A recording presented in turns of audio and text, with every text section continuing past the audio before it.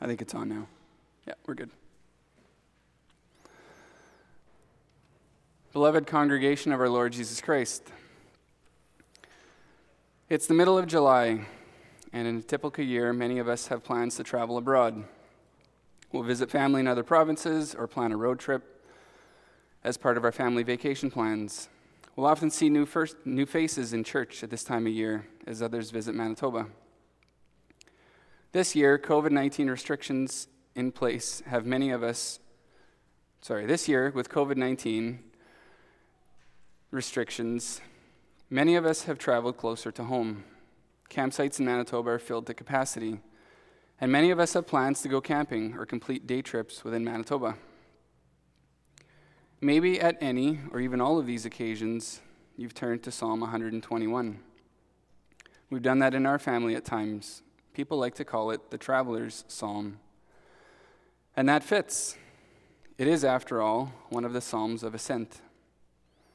They were used by God's people as they ascended to Jerusalem, as they went up to the temple for worship or for the special festivals the Lord commanded them to keep. 3 times a year, families, certainly heads of families, would travel from all over Israel to the temple in Jerusalem and beyond. We learn that here. They're not just standalone psalms. There's a certain progress to them. Psalm 120, which we sang after the law, starts things off. The psalmist is in distress. He's troubled by all the lies and deceit around him. Lies and deceit that bring war rather than peace. Then he looks to go to Jerusalem, to the temple, to celebrate the festivals there that speak of peace. Speak of peace in the shed blood of another. Added to that, we learn he's sojourning in Meshech and dwelling among the tents of Kedar. Meshech is near the Black Sea, and Kedar is in the Arabian desert, so far away from Jerusalem. If he wants to go there, he's got a long way to go. That's the starting point. In Psalm 122, these travelers are in Jerusalem. We sang that to start the service. I was glad when they said to me, "Let us go to the house of the Lord." There he finds this peace. Our feet have been standing within your gates, O Jerusalem. Then Psalm 121, between, is fittingly called the traveler's psalm. Psalm 120 is the origin, Psalm 122 the destination, and Psalm 121 the way from A to B. We're not off to Jerusalem to worship in the temple, but God's children are, by his grace, on their way to a new Jerusalem, to a heavenly temple not made with hands. This psalm is about the journey there. We're sojourners, travelers on the way to the heavenly city, pilgrims on pilgrimage, not to an earthly temple, but to live with God in heaven. An animated version of John Bunyan's famous Pilgrim's Progress was recently produced. It's based on the book, A Christian Allegory. Pilgrim's Progress is one of the most significant English religious writings, translated in 200 languages and never been out of print. How's that for a track record? Maybe some of you have watched the recent movie. It's about Christian's journey to the celestial city and the trials and temptations he meets along the way, of despair and hopelessness and worldliness and legalism and fear, and all to even the moment of death. It's a story that finds its message in Psalm 121. We'll draw on the title of that book to summarize the message of the psalm. So this morning, the Lord protects the faithful pilgrim's progress. First of all, from all things, and secondly, at all times. Psalm 121 is one of those psalms that stands out. It's like Psalm 23. It's a go-to psalm when people are traveling, we said, for example. We read it for comfort at someone's sickbed, after accidents, at funerals, in trials of many kinds. I lift up my eyes to the hills is how it starts. When this pilgrim sets out on his journey toward Jerusalem, he looks up to the hills. Maybe he or she is standing in the doorway of his house, ready to set foot on the path to Jerusalem. The hills are off in the distance. Maybe they're already underway. Whatever the point on the journey, they have their eyes set on the way. Jerusalem was surrounded by hills. It gave a beautiful elevation, but also presented dangers. That's where criminals would hide, violent robbers to be encountered along the way. That's where the wild animals roam, lions and bears. But it wasn't only physical dangers, spiritual temptations too. That's where the altars were built to false gods in the high places. It may be tempting to trust these false gods for the journey, so to say, I lift my eyes to the hills, is to look on the journey ahead as filled with challenges. It's the story of the Christian life, isn't it? When Jesus came to earth, he said too, I didn't come to bring peace but a sword. Following Christ can bring divisions into families, for one, he was teaching. Beyond that, not once did he promise to his disciples, his followers, God's children, that the road would be easy. Creation itself is groaning, subject to futility. That alone means suffering. Sin brought death into the world, so that, as the form prayer in the form for infant baptism says, this life is no more than a constant death. That's not to ignore what joy we have in Christ, what hope and peace we have in him. It's the reality of a broken world. Life is full of trials and challenges, full of temptations and troubles. We grapple with great questions about the suffering that exists sometimes, accidents and sickness and death. And there are so many mixed messages coming to us, vying for our attention and trust, offering their own explanations. Maybe no false gods on the sacred high places, but there are many other false gods. The so-called problem of evil turns people away from God. How can a good God send people to hell? Allow so much suffering? Bring such devastation? Many places in the world today have untold suffering and economic disruption due to COVID-19. Then people say, better to just live for yourself, trust in your strength, your wealth, the people you surround yourself with. Life will be so much happier if. It can all present its challenges to the pilgrim's progress. Long and short of it is, it's a never-ceasing battle against our three sworn enemies, the devil, the world, and our flesh. We've all been traveling on the path for different lengths of time, from different points of departure. But we can all say, I lift my eyes to the hills. What do the hills hold? Should we hide? We can echo the psalmist when he asks, from where does my help come? Help, not just in the sense of simple assistance. Someone or something that comes alongside to give a boost. No, it's to provide what is lacking, to do what can't be done ourselves. From where does my help come? Who is going to provide through life's many challenges with the things I can't supply? Notice the psalmist asks that as an individual. From where does my help come? Is that just his particular question? Is that just his particular question? Sometimes it seems like life is smooth sailing for the one, and the other just gets piled high with struggles, one after the other, unequal distribution. And maybe there is more for one than the other. But there isn't anyone who can go through life without help. There's not one Christian pilgrim who can say, I've got this. We'll all have to say with the psalmist, from where does my help come? My help comes from the Lord, that's first. We notice that he uses the covenant name of the Lord, Yahweh. He knows that he's in a relationship with this God. Then God isn't distant from him, just watching on the journey. No, God is near. My help comes from the Lord, my covenant God. The psalmist could think about his circumcision, the sign and seal of his covenant with God. It ought to make us think back to our baptism as covenant children. There the Lord, the triune God, has made gracious promises to us after he claimed us as his own. We bear the sign as seal. We aren't aimless wanderers on this earth in search of some identity, some fulfillment. We're pilgrims bearing a mark as covenant children, having received great promises. My help comes from the Lord.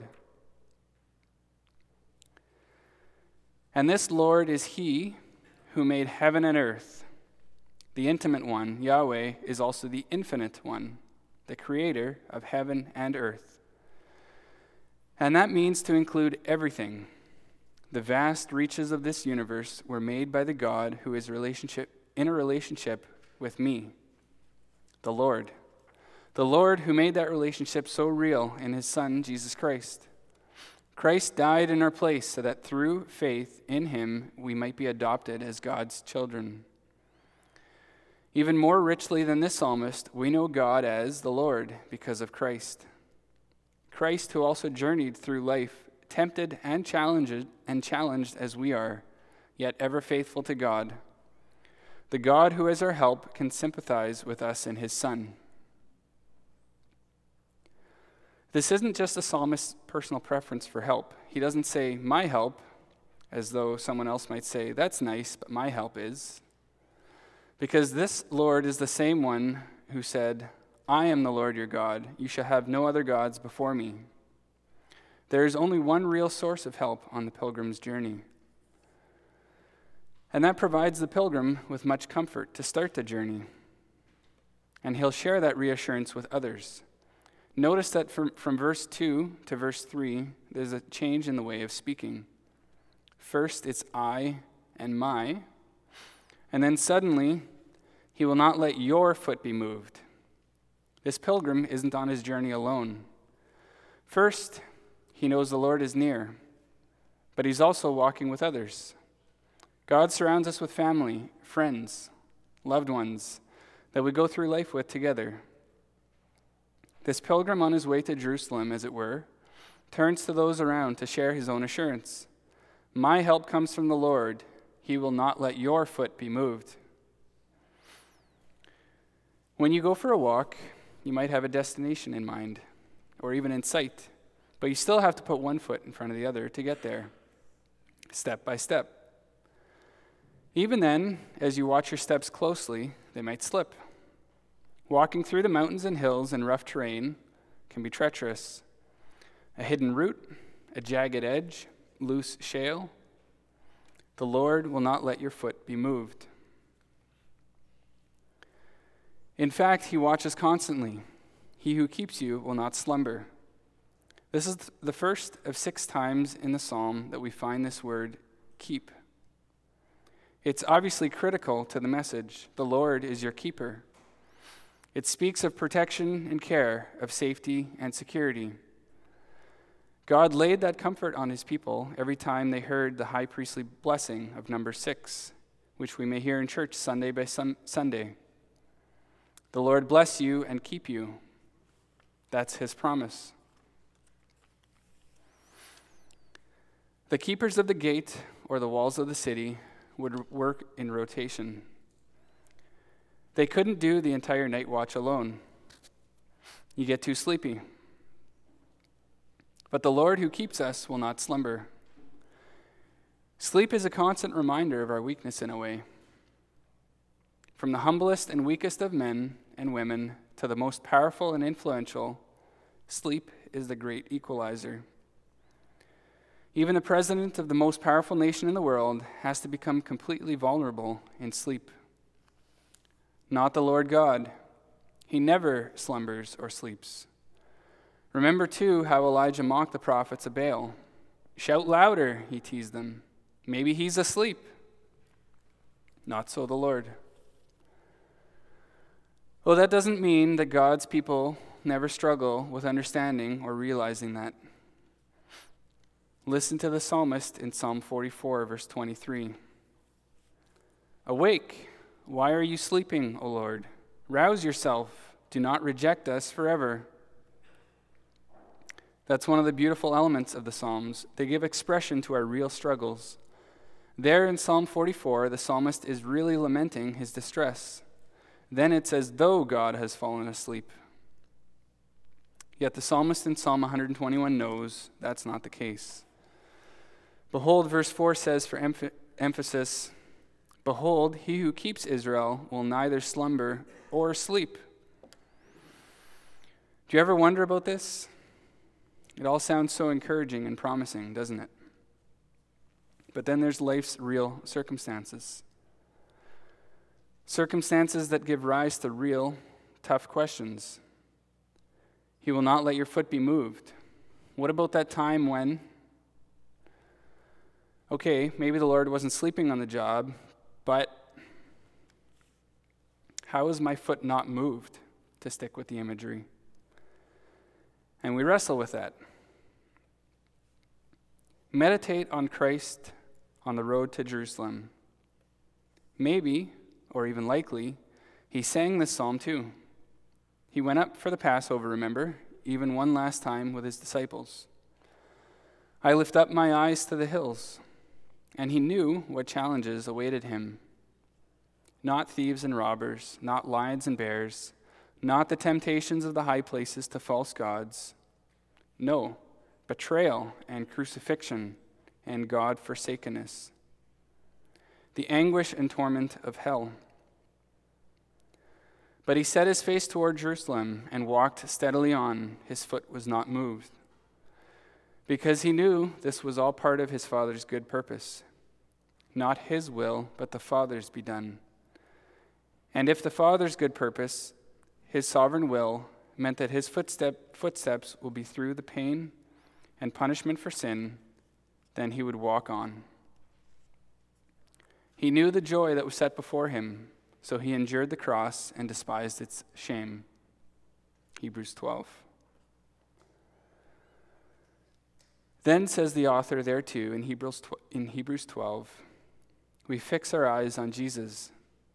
And when we have our eyes fixed on Jesus, then we know my foot will not be moved. In Christ, the pilgrim's progress is protected from all things. Nothing can separate us from the love of God in Jesus Christ our Lord. Not tribulation, not distress, not persecution, not famine, not nakedness, not danger, not sword. Instead, God can and does use all these things to serve his purpose, to mold us and shape us, to make our steps firmer, to set our faces too more and more to the new Jerusalem.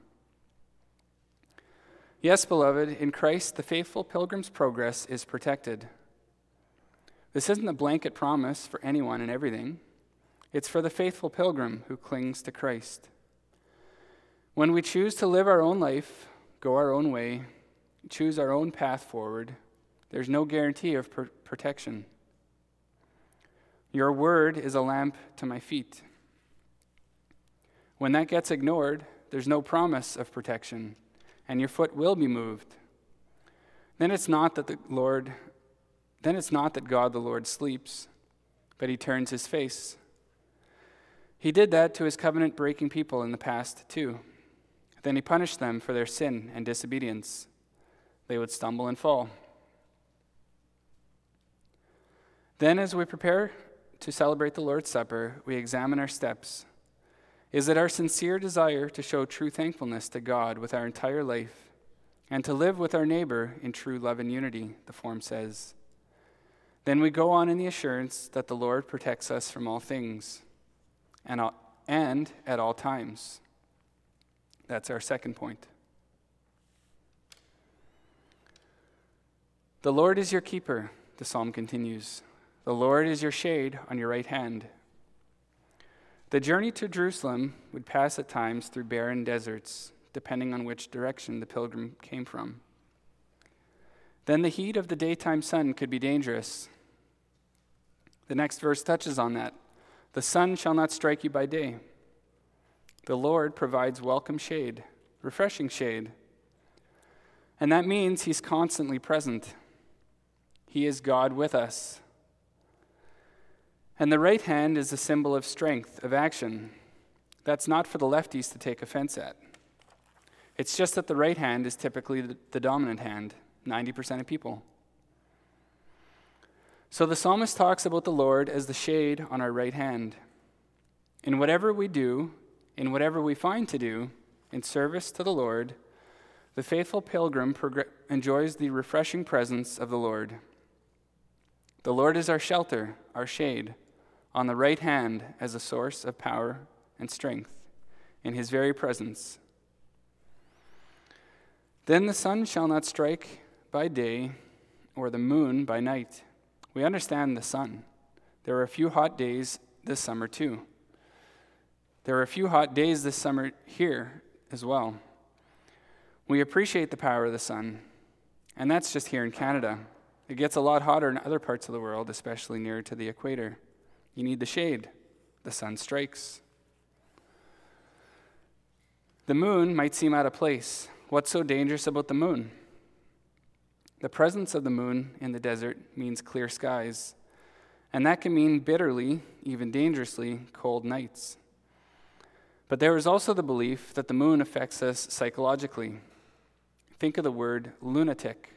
It comes from the Latin word for moon. Whatever the dangers may be, by day or by night, the Lord's constant presence, a shade on our right hand, is a source of strength. That's why it was so comforting when Christ ascended into heaven that he said to his disciples and to his church, "And lo, I am with you always to the end of the age." He may have ascended into heaven to sit at the right hand of God, but he's still here. We get to hear more about that this afternoon. He is, after all, our Emmanuel, God with us. And he promised his Spirit, the Helper, the Counselor, to be with us, even in us. The Spirit of Christ is the guarantee of God's faithfulness to all his promises. In him, we are assured that God is present on our pilgrimage to the New Jerusalem at all times. Then the psalmist can say confidently, "The Lord will keep you from all evil. He will keep your life." The perspective of his hope and confidence grows wider and wider in space and time the longer he reflects. The Lord will keep you from all evil. But then again, we usually stop there and say, really? How's that true? Didn't it happen sometimes that on these pilgrimages someone tripped and fell, maybe even to his death on the cliffs? Were there never instances of someone stopping suddenly at the side of the path with a heart attack?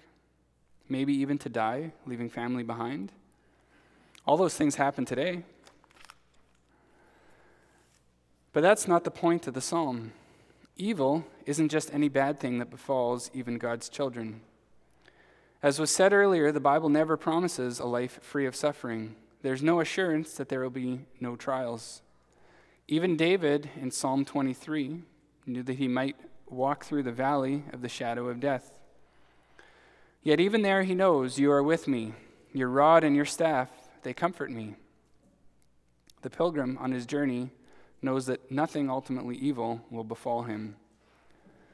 Nothing can separate him conclusively from God, because good days and bad, health and sickness, riches and poverty, indeed all things come not by chance but by God's fatherly hand, as found in Lord's Day 10.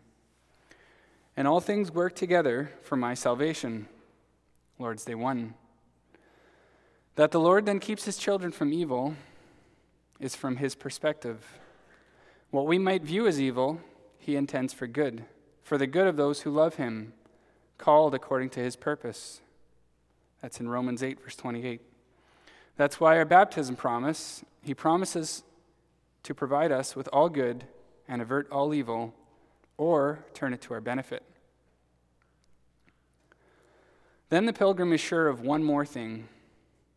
The Lord will keep your going out and your coming in from this time forth and forevermore. That covers all of life. It's a comfort not just for the future, but it begins now, from this time forth and forevermore. How good, beloved, to hear our Savior confirm that in John 10, which we read, "My sheep hear my voice, and I know them, and they follow me. I give them eternal life, and they will never perish, and no one will snatch them out of my hand. My Father, who has given them to me, is greater than all, and no one is able to snatch them out of my Father's hand." Now that is safekeeping. It's the doctrine of the preservation of the saints. It's what's so comfortingly written in Romans 8, which we'll sing later and was referenced earlier. He who did not spare his own son, but gave him up for us all, how will he not also with him graciously give us all good things? Who shall separate us from the love of Christ? For I'm sure that neither death nor life, nor angels, nor rulers, nor things present, nor things to come, nor height, nor depth, nor anything else in all creation will be able to separate us from the love of God in Christ Jesus our Lord. Brothers and sisters, as we pilgrimage to the New Jerusalem, the celestial city, we draw much strength from Psalm 121. We're travelers walking step by step and side by side in the protection of the Lord. And with each step of our pilgrim's progress, we come closer to our final glorious destination. And then, to know that status, no longer en route, but arrived. Amen.